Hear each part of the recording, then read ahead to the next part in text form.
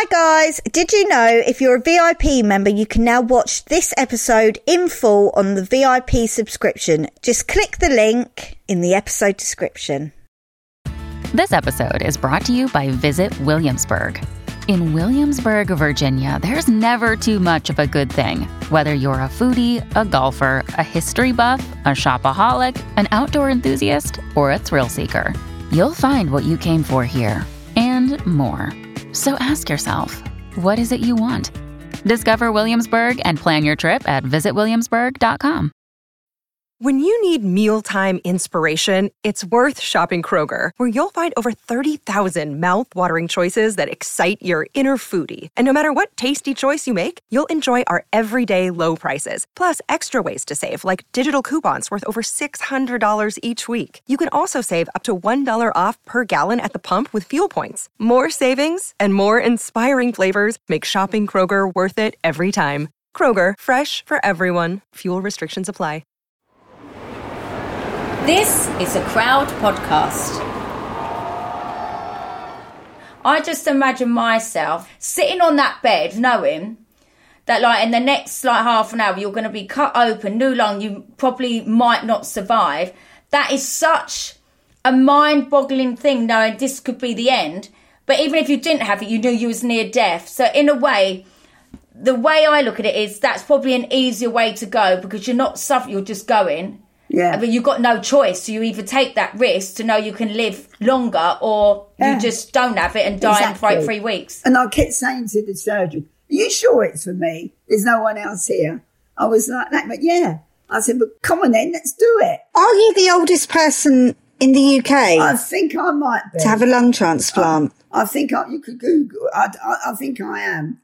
But I'll tell you what, when I went down, I was just so elated. It was like an adrenaline pumping round. Welcome back to the Katie Price Show with me, Katie Price, and for all those of you who don't know, every week I'm joined by my little sister, Sophia Hannah Price. And we chat about absolutely everything from cosmetic surgery, home life, old funny stories, my haunted house, dating. We cover it all and we will cover more and more and more. But today is a very, very special episode and this won't come often because for 1 week only, we're joined by our mother, Miss Amy Price. Price. Welcome, Amy. Right, Mum. So, Mum, can you tell everyone all about your illness? And then, Soph, we'll discuss how it made us feel, because there'll be lots of listeners out here who are probably going through the same thing or who have been through the same thing. That'd be interesting for me. Come on in, basically, Mum. Over to you, Mother. We haven't got till Christmas, so hurry up. Can I talk? Oh, come on, Amy Price. Right. By the way, before we start, don't you think my mum and Soph look like twins in their spectacles? Fucking hell. Well, I don't look bad. No, you don't look bad. It's just trying to... Right, Mum, go on, Mum. People are waiting for your answer. Right, let me talk. Right. Basically, it was 6 years ago now that I was diagnosed with idiopathic pulmonary fibrosis, which means that your lungs die, basically. And it's a terminal illness. There's no cure. But it was something that, how can I explain? I was under the doctors for asthma and I was getting worse and worse and worse. And I said, but have you had asthma all your life though, Mum? Well, no, not really. No, I had it when I was young. And then when I started swimming, when I was about all 11, your life it then? cleared up. That didn't make sense, did it, Mum? Sorry, listeners. I said, have you had asthma all your life? Well, no, not really. But I had it when I was young. So you've had it all your life because you're 70, Mum.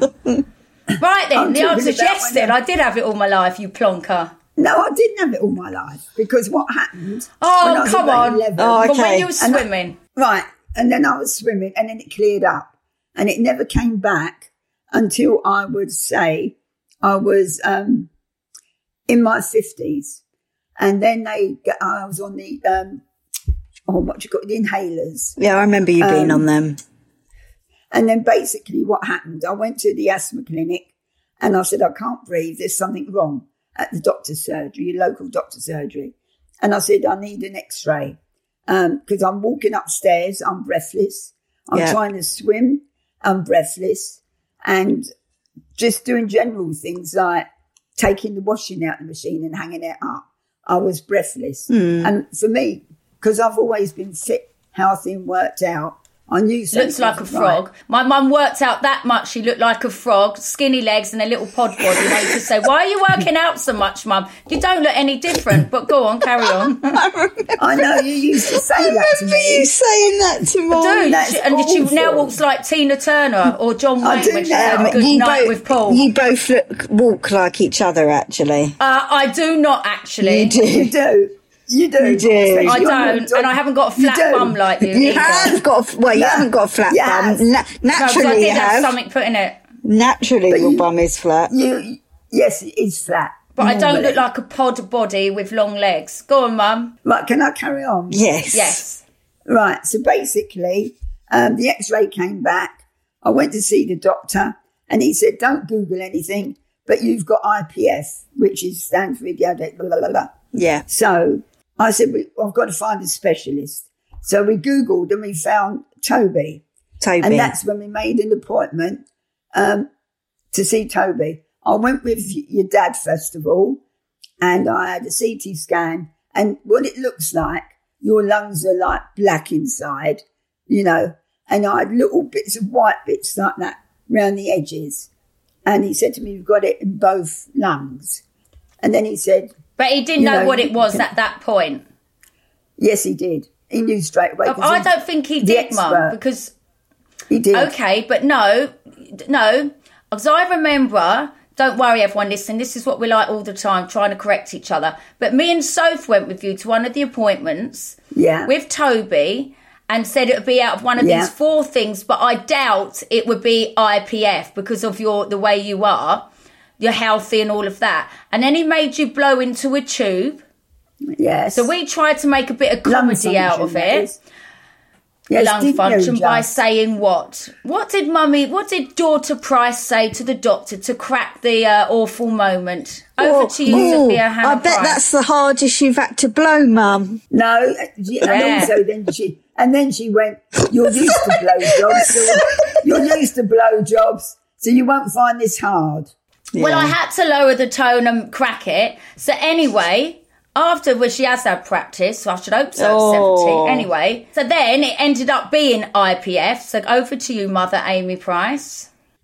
So after that, he signed me into his clinic and I started regular checkups with him. Yeah. Over here, there's this medicine that's really expensive that's meant to help to slow it down. So he put me on that. And then I went on the research drug as well for a while. But talking of the research drug, the only reason I say that is because I saw the news today about someone who's was similar to you. They've gone on a trial drug. Now, isn't it true when they put you on a drug, you don't know if it's a placebo one or the real one? That there's 5 of you who was on it? Yeah. 5 of you was on it. And, you didn't know if you was taking the real drug or the trial drug, which I find really interesting. It just goes to show. I think she was taking the real drug. I was. But how when did you find out if it was the real one or not? Let me tell you, I was on this one, Isabella, and it was in phase 4, which means that's quite advanced. Right, so basically what happened, it was based, They had to have you in once a month and monitor everything. And then all the details and everything would go to Belgium because that's what was the hub of it. Yeah. Because it was Europe-based. And then you only have to have one person say they're unwell from it and it shuts down. And that's what happened. What, even if it was a placebo one? Yes. I think so. Bloody hell. Yeah. So basically... that when they pulled us off of it, if we had stayed on it and completed it, it would have meant that when that drug was made, you are the first ones to receive it because you've done. That's so fascinating.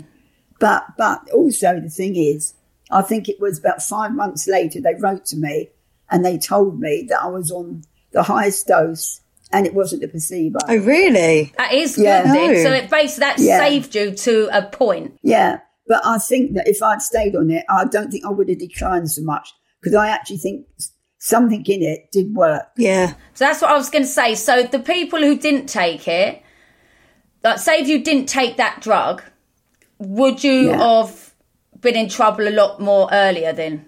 Yes. So obviously that's kept you alive longer then. I reckon so, yeah. That's so good. So, Mum, since you've had IPF in the last few years, obviously we know as a family what changes you've had to make sort of at home and day to day. Can you give the audience a little bit of an insight in how your sort of like day to day's changed and what sort of things you've got in place now and what support you have? Well, basically before the transplant, they didn't want me to go on it because of my age. Once I knew I had that and I knew they said to me, keep exercising because you've got to use your lungs. Whereas I used to work out, I doubly worked out to make sure. I just don't know how you still did that because you were so short of breath. Yeah, but when you think it was 5 years, when I got the diagnosis, I could still do everything I wanted to do. It gradually got worse. When I say it got worse, when it got to the 5th year, I noticed a big change. I slowed up quite a lot. Then I started being on oxygen, but I still managed to do working out, and doing things normally to a certain degree. Yeah, but in the end, I had to have this. It's like a condenser in my house with a 40-foot oxygen lead. Yeah. So I could walk around the house. We used to call it your lunge line. Ghostbusters. Yeah. I called it Ghostbusters kit because basically she'd have it in her nose and she'd want to do her gardening, walk out, and then she couldn't walk any further. It was like she was on a dog and chain. You know, sometimes Mum used to be walking around the house and it used to get caught under the door. Yeah. Oh, my God. It used to get caught under the door and her head used to go back like, oh. No, I've got to say the funniest thing. I'm sorry. But people listening, like, we will explain, but the way we dealt with things, we do like to have humour. And one day my brother farted in my mum's tube. You could hear her in the other room going, "Dad, that's disgusting." But we thought it quite funny. And you did laugh, Mum. It was funny. I did. I know not everyone would have that humour. But when situations like this, you know, you're still there. You've got to live your life, have your humour. And it's not all doom and gloom because we're all going to die one day. But carry on, Mother, because it only can happen to you what's happening at the minute. Go on. Yeah, I know. So basically, then I would say the quality of my life went down quite a bit. And it's so frustrating when you're an active person and you know that if you get up to want to do something or get something, you won't be able to breathe. And it was awful for us to watch. Yeah. It was awful. Like, when we're taught to you, it's like we want to go and take a breath for you. Like, it's awful to see you struggle, shake, getting ill, because you are like the rock of the family. And to see you, because you're such a strong personality. So instead of Mum being able to talk, you would get the long texts. So she'd still have a go at me, even though she was ill, but she'd do it in text form. Didn't you, Mother? Yes. Yes, I did. And everyone. And so support-wise, from a charity point of view, there was Action for IPF. Is that right? Is that Ron's charity? That Action for Pulmonary Fibrosis. Yeah. And then St Barnabas at Worthing. Yeah, that's after the transplant. Did you get your pot plants and that from St Barnabas? No, I went there to garden. Right, so basically at St Barnabas, they put Mum on like a wellbeing course and she was like, what am I going to do? I was like, well, why don't you do a bit of gardening? You like your gardening. So they used to take her for an hour once a week into their garden to do their de-weeding. Yeah. And I but the good thing, I'm proud that you've given it, that you've given a lot to that. We'll come to it, but these hospices are brilliant. I do voluntary work now for St Catherine's Hospice in a different area, and I don't think people realise what goes behind the charity of it, the work, the amount of people, and there's so many kind people that do it, giving back. I just think you've got a lot of credit for them. You've got a lot to say about them. And also, as a way of giving back, Mum, your new book, The Last Word, all the proceeds are going towards 3 charities. Mum, do you want to tell people the charities? Yeah. One is Royal Brompton and Harefield Hospital. Yeah. Because they're the ones that have kept me alive, basically. And there's the Action for Pulmonary Fibrosis. And they've been amazing, like a support network. Like once a month they do meetings, they have consultants speaking on it. People share their experiences of what it's like to have IPF. And also, as Kate just mentioned, St Barnabas, there's 3 nurses there. They're absolutely brilliant. And all I've got to do is give them a call anytime, and they come round and see me. Yeah. And they will probably give end-of-life care at the end. Okay. Do you know what I mean? So I feel comfortable with them. Yeah, that's good. And for my mum to give a compliment to anyone doesn't come often. So these 3 charities that, you would have made a hell of a lot of money from your book, because it's number 4 in Amazon at the moment. And when this comes out, hopefully it'll be number 1, that you would have made so much money yourself. But because you're not like that and it's about giving back, these charities are just so over the moon, because it goes back into helping other people like you. And you've got to give you credit for that, Mum. I mean, there's not many people who would do that. Yeah, but they've saved your life. Yeah, they did. They've saved your life.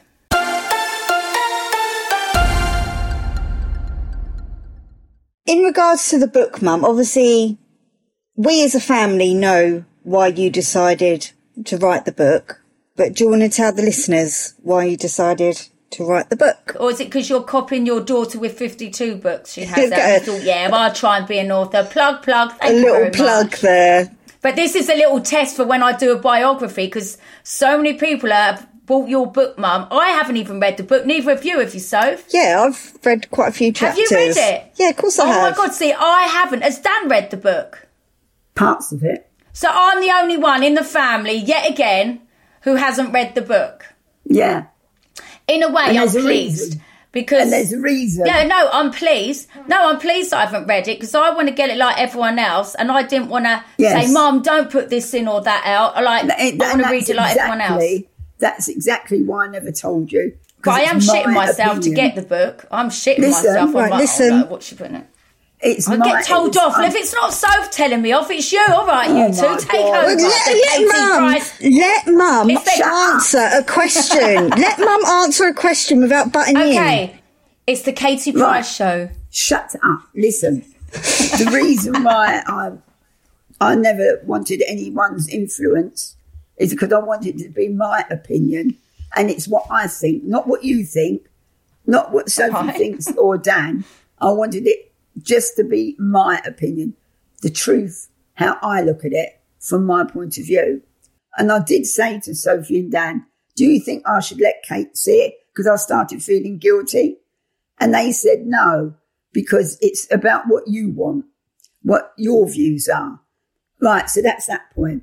Right, the second point is I was sitting one day in February 22, and I thought, I can't really move that much. I can't, I know it's in my last year because I knew by all my results and everything. And then it was most peculiar because I got texts from Junior and Princess. How are you, Nan? Hope you're feeling better, that kind of thing. And I thought, do you know what? If I pop off now, they don't know nothing about me. They think of me as this silly old woman sitting in a chair knitting. They don't realise I was younger once, what I was like, what my family was like, and how, say, for instance, even in the entertaining business, our family were entrepreneurial and entertainers. So everyone thinks that Junior and Princess get it either from you or Pete. I think it goes back it's in the family genes. So that's, and then I decided to think, right, then I'll write about me, etc., etc. So they've got a history that they could keep. You know, like, for instance, they don't know nothing about my mum and dad. They didn't know that my dad was American. I didn't. I knew that, but I didn't know much either, and I still don't until I read the book. But do you see what I mean? So that's what spurred me on. Yeah. But I found it really hard because the more it is hard to do a biography. Yeah, the more I delved into things, the more it led to different things. And then you can't help but start analysing patterns and changes in life. Yeah. And the women in our family are all very, very similar. Very similar. In what They're all sense? strong. God help it. Am I going to turn out like you then? Jesus. I think they're... Mum's already like Nan, isn't she? I know, I never thought she'd be like Nan, and she is. How am I like Nan? The attitude. Oh, here we go. Yeah. I've never known anyone, Mum, who's so like, you just don't give a shit. You say it as it is. And I'm like, oh no, what's she going to say about this? Like, until we get her nails excuse me, done. that's what I'm like with you. I sit there sometimes. Well, when you that. answer questions, I sit there sometimes and think, oh, well, Lord, please shut up. Right, we're in the nail shop, right? In the nail shop the other day. Mum, I'm taking you for a pedicure and sorting your knickknacks out on your toes and sorting your hands out. No. I'm like, yes. So we're in the nail shop. On her toes, she had something called shellac, which is like gel. I don't have shellac. Well, you've got it on your toes, Mum. Well, this is my point. They didn't do that filing. Right. No, you don't need all that. So you had it on your toes. Then she said, I want it matching on my hands.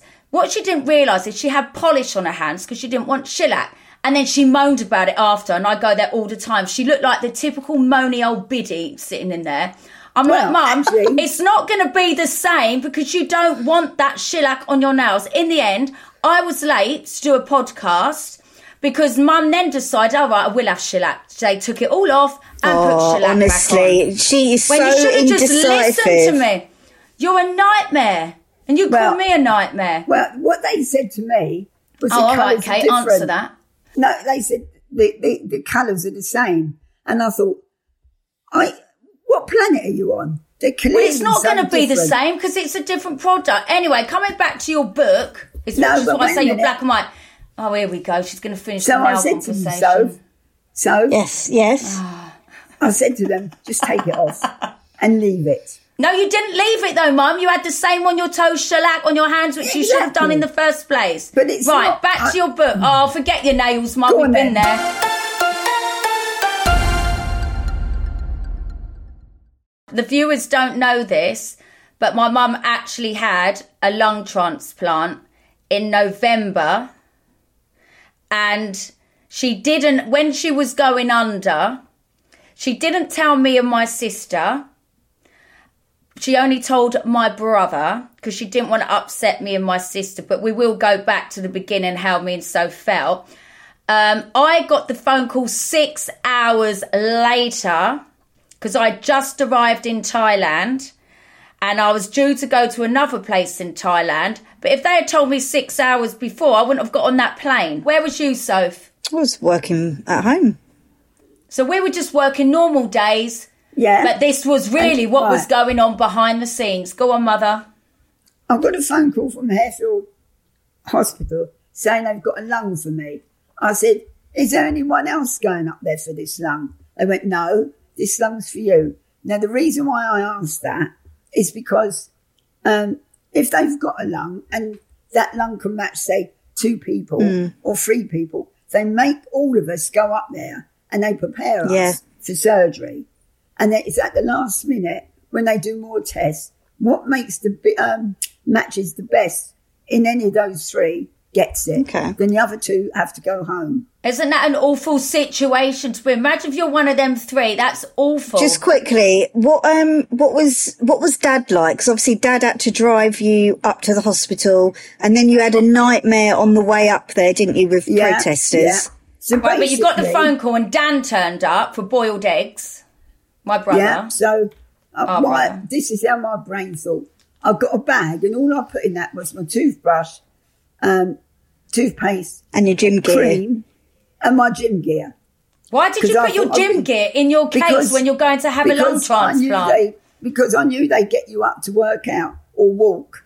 But we're not straight away, Mum. But I mean, when you look at the state I was, I don't know. I don't know it. Yeah. He came back. Paul came back from the gym. Why aren't you gone yet? You know, and then he went, because she's waiting for you. And then we went, come on then, we better go. But you know what? Dan waved goodbye to me at the gate. Yeah. And I thought, why didn't he? I should have said to him, come with me, come with us. But I didn't. And I said to him, please don't tell Sophie and Kate until you know I've gone down to get a transplant. Now, what was your reason for that? What was your actual reason for that? Right, okay. Put it this way. The reason would be that I know that you two would have gone to the hospital straight away to say your goodbyes to me. You know, if that What's wrong with that? Right, I hate goodbyes, for a start, because I'll get too emotional. But how do you think me and Soph would have felt? Because if you didn't come round, I know these are hard questions, but you have now, so we can ask it. Imagine if you didn't come round. For the rest of our lives, this is an important thing for anyone out there. For the rest of our lives, we would always think, we couldn't say goodbye. What if we wanted to say, I love you, Mum, this, like, how, now you've come round, but imagine now we couldn't have said it, but Dan said goodbye. It's like we're never going to have that answer. Well, I think that's what the book was for. Yeah. Well, that's true. Listen, this is Dan. I'm listening. I'm on a podcast with you. I'm listening. This is our goodbyes. Thumbs up. Yeah, thumbs up. Oh, Mum. And, and I bet Dan went in the car. I bet Dan must have gone in the car crying and his mind must have been scrambled. No, I said to him, Dan, you've got to let the book people know. But not Sophie Kate. If I die, you will have to tell them what you know I want my chapters to be.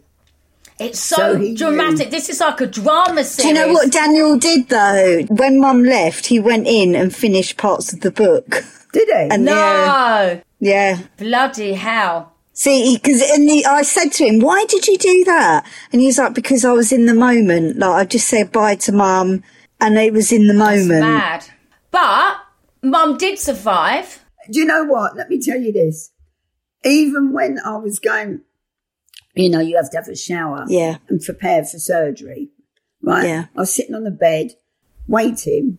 And we you must have been shitting yourself, Mum. What was going through your head? I was so excited. Sitting there waiting. I was just excited. I just thought, I'm so But lucky. because you knew, what is it, you had a week left. Did you have a week left, apparently? No, Mum had 3 weeks left and she didn't tell us. Why did you tell me a week then? You're making it dramatic. Because I don't like to tell people things. But knowing you, like, people who listen to this, I can see why you was excited, but because we haven't been in your situation, I just imagine myself, remember, I haven't struggled breathing and having, like, how you had to change your life. Sitting on that bed, just everyone thinks, sitting on that bed knowing that, like, in the next, like, half an hour, you're going to be cut open, new lung, you probably might not survive. That is such a mind-boggling thing, knowing this could be the end. But even if you didn't have it, you knew you was near death. So in a way, the way I look at it is that's probably an easier way to go because you're not suffering, you're just going. Yeah. But you've got no choice. So you either take that risk to know you can live longer or you just don't have it and die in 3 weeks. Such a hard thing for anyone to go through. Well, to me, it was a no-brainer. I was just... Well, obviously, yeah. And I kept saying to the surgeon, are you sure it's for me? There's no one else here. I was like that, but yeah. I said, but come on then, let's Unbelievable. Do it. Yeah. I was like that. And Price... So how did you feel then when you knew you was going down, the actual, like, your adrenaline? And what was Paul like? Was it like in the movies? Bye, bye, bye. No, I went, but I just, bye, see you later. You must have cried, Mum, and your bottom lip must have gone. Come on. No, I was so you was quite contained and quite with it. Like... I was so excited. I kept saying, I can't believe that I've got this opportunity. Yeah. It is amazing. You've waited years. I thought I've tracked this 70-year-old. So there's no... That's what I mean. You're 70-year-old. Are you the oldest person in the UK? I think I might be. To have a lung transplant? I think you could Google. I think I am. But I'll tell you what, when I went down, I was just so elated. It was like an adrenaline pumping round. And when you came round, can you remember I can't remember nothing. Can you remember seeing me and Kate? Can. I can remember. Oh, I can. I remember you Mum thought the man opposite you. No, you thought the man Kate. opposite us was robbing us, and we're like, yeah, Mum, yeah, because apparently a lot of people know this. When you come out of an operation like that, what do they call it with your hallucination? Mind? The hallucination, because you was convinced so many things, but you had to see a psychologist, because a lot of people when they come out, you just think things, hallucinating. So we were told just to go along with whatever you was thinking. So every time I saw you, you was like, that man opposite, he's robbing you, he's going to take money, he's taking money. And we're like, we know, Mum, we're sorting it out. Don't worry about it, we're sorting it. But it was quite scary because you were so adamant. We're like, we know, Mum, we're sorting it out. And you'd say, that nurse, don't trust that nurse. And we're like, I know, Mum, we're sorting her out, we're keeping an eye, when really nothing was going on. I just remember Mum looking at me, saying to me like that, as in, you need to sort my roots out. And you did look like a blown up What's-It as well. Oh, you were ever so swollen, Mum. So you got me, Jet and Bunny to massage your feet and hands. Honestly, it looked like, you know, Charlie in the Chocolate Factory. Was it the Veruca or whatever who blows up in the thing? Yeah. You looked like one of them, and it was frightening. I mean, the first time I saw it, I wanted to cry, and I had waters in my eyes because I'm like, fuck, that's my mum. Look at the tubes. Look at the sounds. I remember on the way up, you went to me, Soph, like, don't be upset how you see Mum because she doesn't look well. So don't be upset. No, you really don't. And that hospital is amazing. I didn't realise that Harefields, they deal with it, heart, lungs, and all like major stuff. When you go in there, you know, all visitors of that are all like in the same situation as you. They've got a loved one in there, and their other halves are either in a induced coma, life support. Like it's hardcore. Yeah. And then you see some people around Mum who are all the same. You see their families. Remember that man opposite you, Mum? Yeah. His dad was there, and we watched him thinking he's the same as us. And you just want to talk and comfort everyone because it's amazing what they do with the nurses there. You cannot knock them. Amazing on the ball.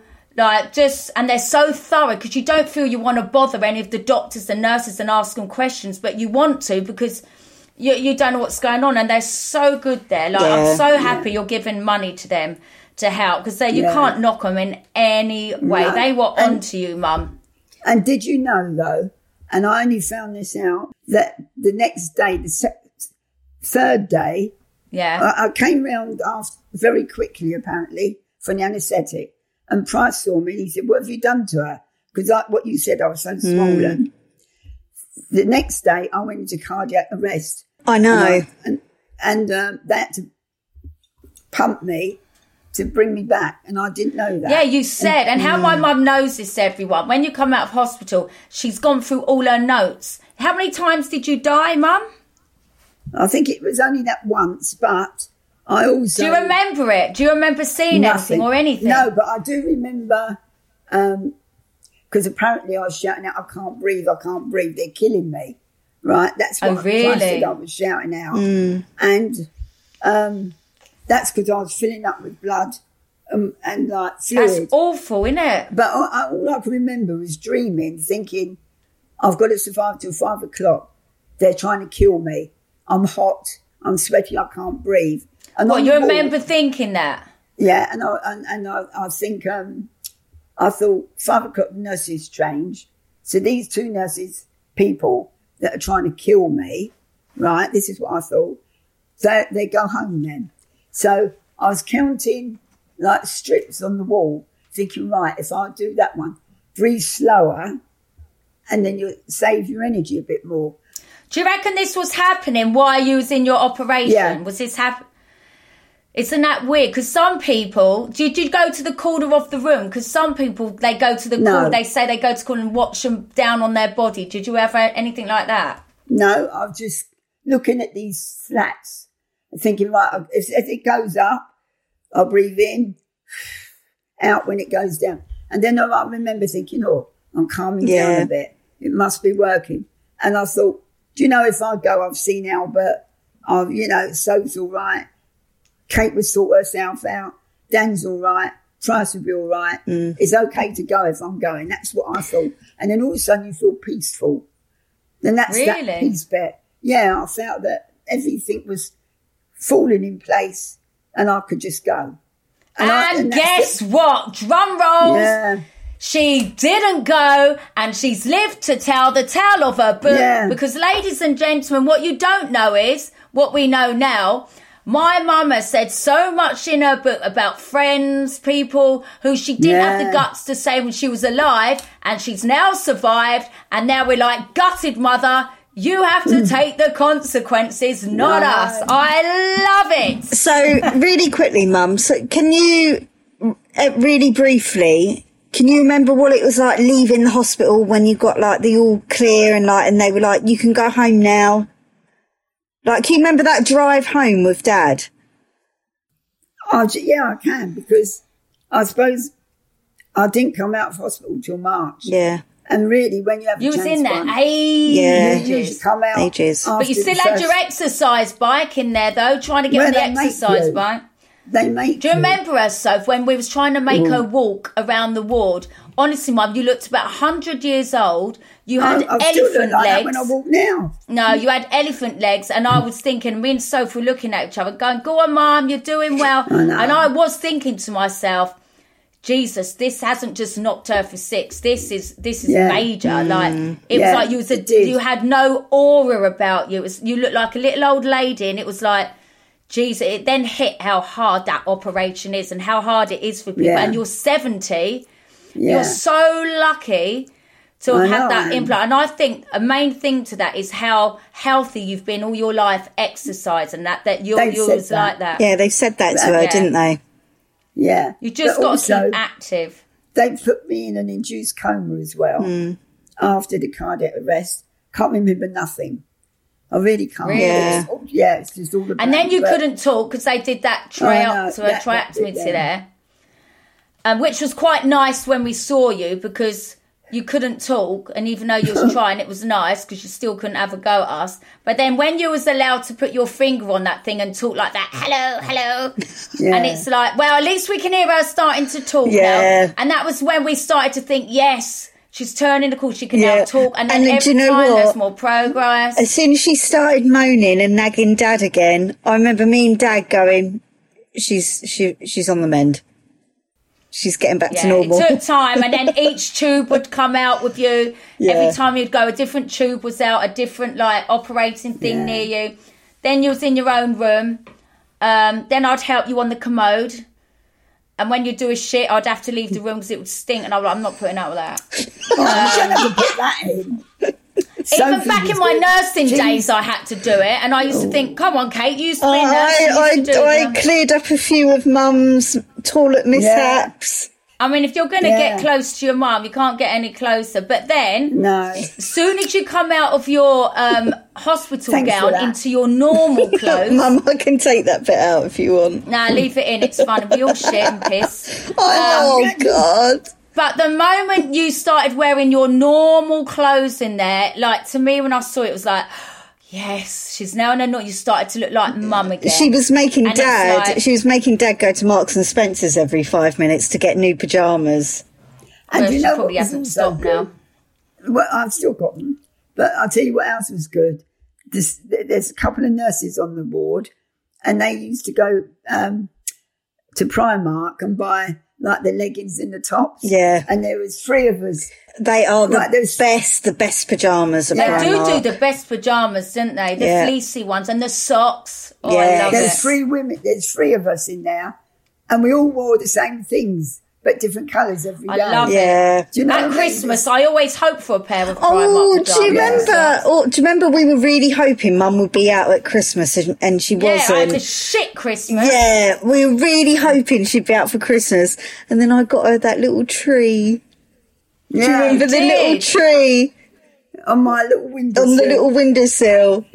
And I made you keep the lights on. You did. I kept the lights on for you. And I said, you've got to watch TV now and watch all the Christmas films. Yeah. And Dad was up there with you, wasn't he? Christmas Eve and that. Yeah. I had a shit Christmas. It wouldn't have been the same. Any Christmas, if you weren't here, I would go away for this Christmas. Year, you better be with me. You're not being with anyone else. I'm doing panto, Mum, in Liverpool. You have to come up to me. No excuses. You've got no oxygen tank now. No Ghostbuster outfit. You've got a new lung, better than any of ours. Right? Well, better. There's no excuse. No, I'm not having it. Mum, Christmas Day, it would probably be you, me, Harry, Dad and Albert. No, I will drive down, obviously, and then drive back. Kate should drive down the night before and spend the day and then drive back. And moan that I've had a long drive, so appreciate it. But do you know what I love, though? Now Mum's, had the transplant. Although, you're harder work to look after, which I don't mind, but normally I like to be like Kevin and Perry. Mum, put the kettle on. I don't mind that you're harder work to look after since you've had a life-changing operation, but I don't mind. No, but it is that. I don't mind, because I am, the caring one. But you've survived it, and we love it, and we've got you back. The caring one. I am the caring one. Yeah, the caring one that says you are hard at work now. Yeah. Although when I was banned from driving, you're the nearest to me, and I couldn't get to you and wait for taxis and the kids, which I did. The only thing I found really hard during it all is I was banned from driving literally 4 years of it all. And mentally, that damaged me because I obviously had the kids, couldn't drive, live in the middle of nowhere. And if I had a spare hour, normally I'd jump in the car and come and see you, and I couldn't do that. So it did affect me a lot. And do you remember when I was on Loose Women, when I found out in the beginning, I just burst out crying? Because when you told me I'd Google everything, people shouldn't Google everything. Because I thought, right, you're going to die in weeks. I thought you were going to be dead in weeks. But then you survive 5 years. But it is horrible to see your loved one deteriorate, struggle, especially someone like you, because you're so active in your brain. Yeah. But touch wood, you've come through it, survived it, nagging again. You've got more bossy to Paul, who's my dad. But you're here, and we couldn't ask for anything more. No. It's amazing. No, so you've amazing. So everyone out there, never give up. Because the thing is, I try and turn things into positives now. That if you've got someone who's terminal out there, the advantage of it is you get a chance to talk, say things what you want, and all of that. Now, if someone died in a tragic accident, I think that's worse because they've gone and you can't say anything. Because we're all going to die one day. We're all going to die. So an advantage of a terminally ill person is you can talk and go through things. So, and we did do that. Yeah. And then you done the book for us all, and you done your letters. For her funeral, she wrote a letter who she didn't want to come to the funeral. And we were like, well, thanks, Mum, because we're going to have to tell them people you don't really want them at the funeral. To the last minute, you have to have your dig. But you survived, so you don't have to worry about that now. You're back, you're the rock of the family, you're still here, and we couldn't ask for anything more. It's been a hard journey mentally and all that to watch. But thank God for, someone died and gave you a new life. It's amazing. Thank you to the donor family. Yeah, exactly. Yeah, I'd love to meet them and that and say thank you. But it don't work like that. I know.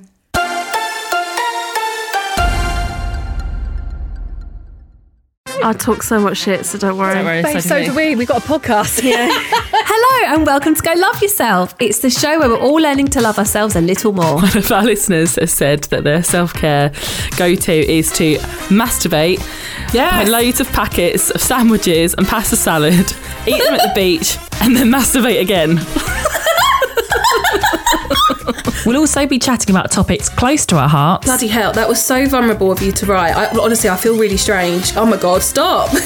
And chatting to some of our favourite people. Anything in miniature size. I don't know why they try and make it cute. It pisses me off. He comes on full PVC mask and he's like, do you like me now? Do you like me now? And he's flapping. We've got new episodes out every Tuesday, so just search for Go Love Yourself wherever you get your podcasts.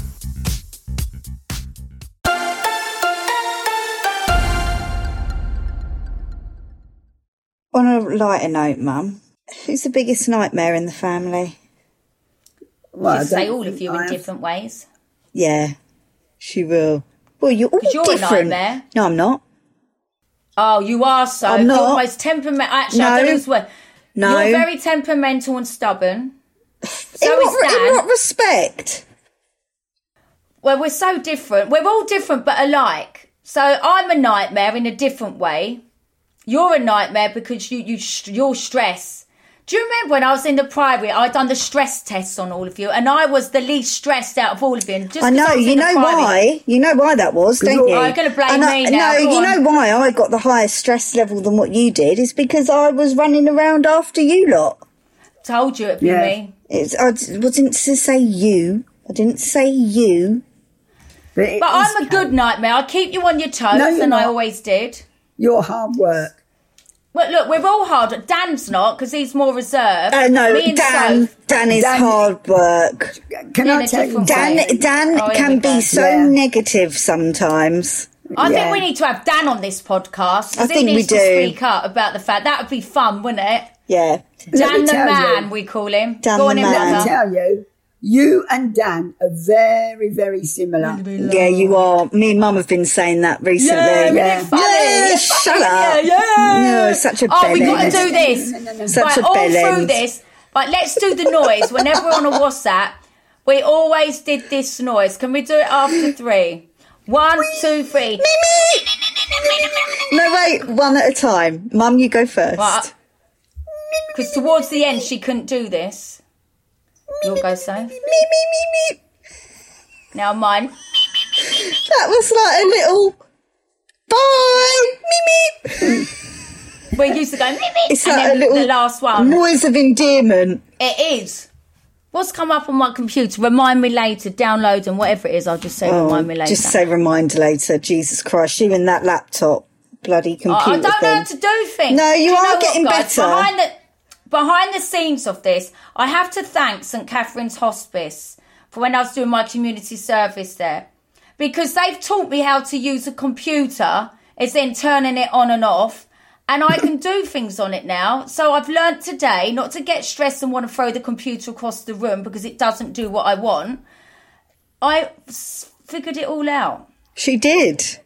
So what did you think? What do you think of working in a hospice? I can't wait because now being a volunteer, I want to go and work with the people now as well. I want to work in the office still, but I want to go and visit the people because you know me, I love all that and I talk to people. You know I'm a good So are you actually, when you do your community service, are you actually in an office? Like, do you have to make teas and that? Like, anyone want a cup of tea? I do, but I don't. This is the truth. Although I'm there for the community service, I don't like to take the piss and say, does anyone want a tea? Because I don't want them to think I'm trying to skive. So I wait for them to ask. And they're like, you can have a tea. I'm like, no, I'd rather get on with my work. I really work hard in there. And they've actually given me good remarks. Good feedback. So I'm there. Really good feedback. Good feedback. I love it there. Good. And they have taught me there. So it was quite good. The positive out of everything I've learned, and I want to go back and do the care inside, go out in the vans, wear the T-shirt with volunteer on the back. Well, let me tell you love something. it. I absolutely love it. Yeah. People they're crying out for carers. You know me, Mum. I would be a voluntary carer. You would. I would carry it on the days that I do it. I would, because that's why I want to do the paramedic stuff. I think it's good for you. I think it gives your week a bit of structure, to be honest. Yeah, I do. And I love it. So I think as well, where you're not available on your phone during those hours. Yeah. So I think it's good because no one can get hold of you. Yeah, like you lot. Yeah. Hilarious. and then Sophie moans because she can't get hold of you. No, I don't. Exactly. I can't win. No, I moan when she reads one of my messages and doesn't respond to it for 2 hours. Oh, yeah. That's when I moan. Why do you do that? Everyone else listen to this podcast who knows me. See, now you know you're not the only one that happens to. Why do you like that? Oh, Mum, this isn't a bollock lesson now, is it? No, I just asked. See, that's how I know you're better. That's how I know you're better. Okay, right, let's wrap this up. So, Mum, future, what does the future hold for you? Every day is a bonus. That's how I look at my life at the moment. Yeah, I love that. Because I don't know how long I've got. Mum, shut up being having that attitude. Can I finish? It's the same. No, tell her so. No, I hate that when you're just negative. let her talk. Be positive, Mum. But also, because I have got no immune system, you're liable to catch everything going. I now know 2 people that are in hospital who've had transplants and they've done really well. Yeah. And they're in there because as soon as you're ill, all your medicines, your immune drugs go crazy. But the doctors did tell you need to go and do what you want now, didn't they? Yes, they have. Go out and do what you want. They said to me, you know, we gave you a transplant for a reason. Yeah. You go and live your life, do what you want, how you want. And if you want to move anywhere, just do it. Yes. You do whatever you want, Mum. Exactly. And where can people buy the book from? Amazon, Tesco's, Asda's, Waterstones. Brilliant. Right. There you go. There you go. Right, Mum, you can get lost You now. can piss Thanks off for now, coming. Mum. No, I'm joking. And don't forget to subscribe and leave us a review, obviously a good review, please. You can listen to this episode ad-free on Amazon Music. Crowd Network, a place where you belong.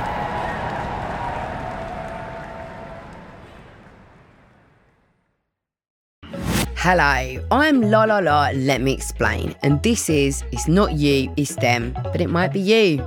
I'm here to answer all your questions around love, relationships, sex, dating dilemmas, and anything else you throw my way. Join me 3 times a week as we work through the depths of this intimacy pool together. From Sony Music Entertainment, listen and follow on Apple Podcasts, Spotify, Amazon Music, or wherever you get your podcasts.